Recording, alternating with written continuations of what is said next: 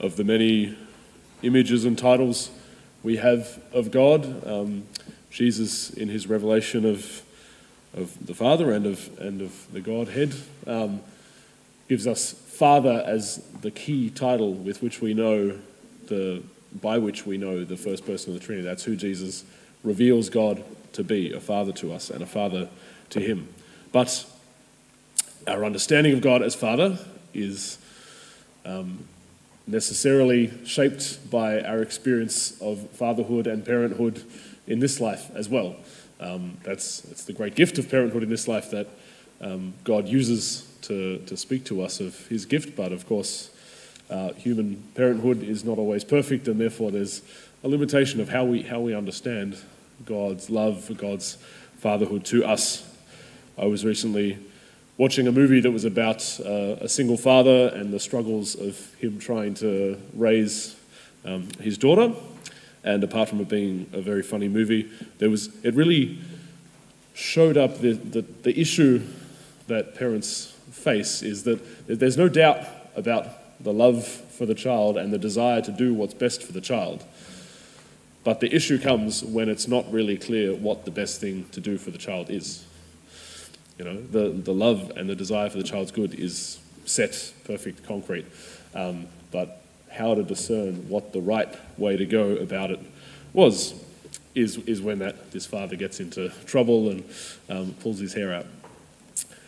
I also notice in the film that you see he wrestles with his mother-in-law, who also has this intense love for her granddaughter and wants the best for her, but in their brokenness and their different perspective, they don't necessarily think that the best thing for the child is the same thing to do, so they disagree, and they're both very fierce and stubborn about it. Another aspect of this is also that you see the child's reaction to the love of the father and the love of the grandmother as well. That even when the father is got absolutely the best intentions and tries to make the best decision that he can, the child sometimes still experiences that as a failure or something mean from the parent.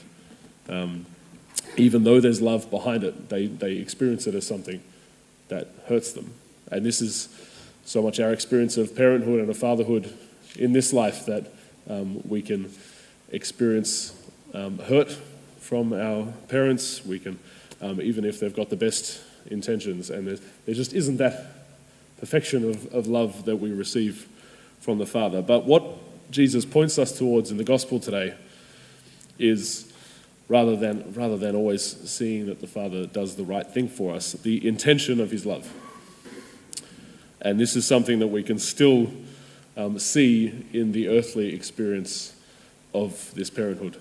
That even if we don't know the right things to do for the people that we love, that love, especially from, I don't know, as a parent, but that kind of love that really convicts us that I don't want anything else but to work for your good and to do the right thing for you.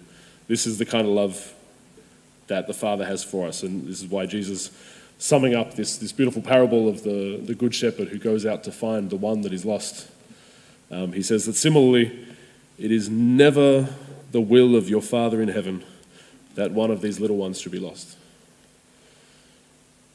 God's will for us is always for our good, for our flourishing, for our joining in his life and his love, coming to dwell with him in heaven. He does not want us to be lost, to go to death, to be hurt at all. But I think the images of this movie that I'd watched and the way that it reflects shows that sometimes we don't see that God is leading us out of his love. We look at our current situation and perhaps we can think that there's no way I can see that this is leading me to my good, Lord. Father, how could you let me be in this place?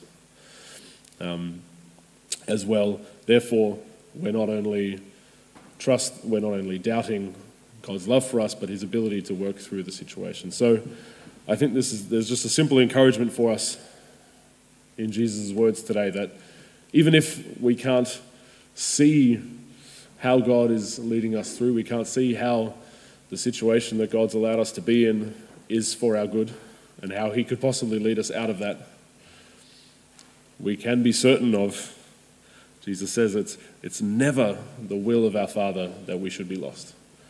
We can be certain that all that God does to us, all that God does for us, all that God allows to come against us is part of that path of him leading us into the fullness of life.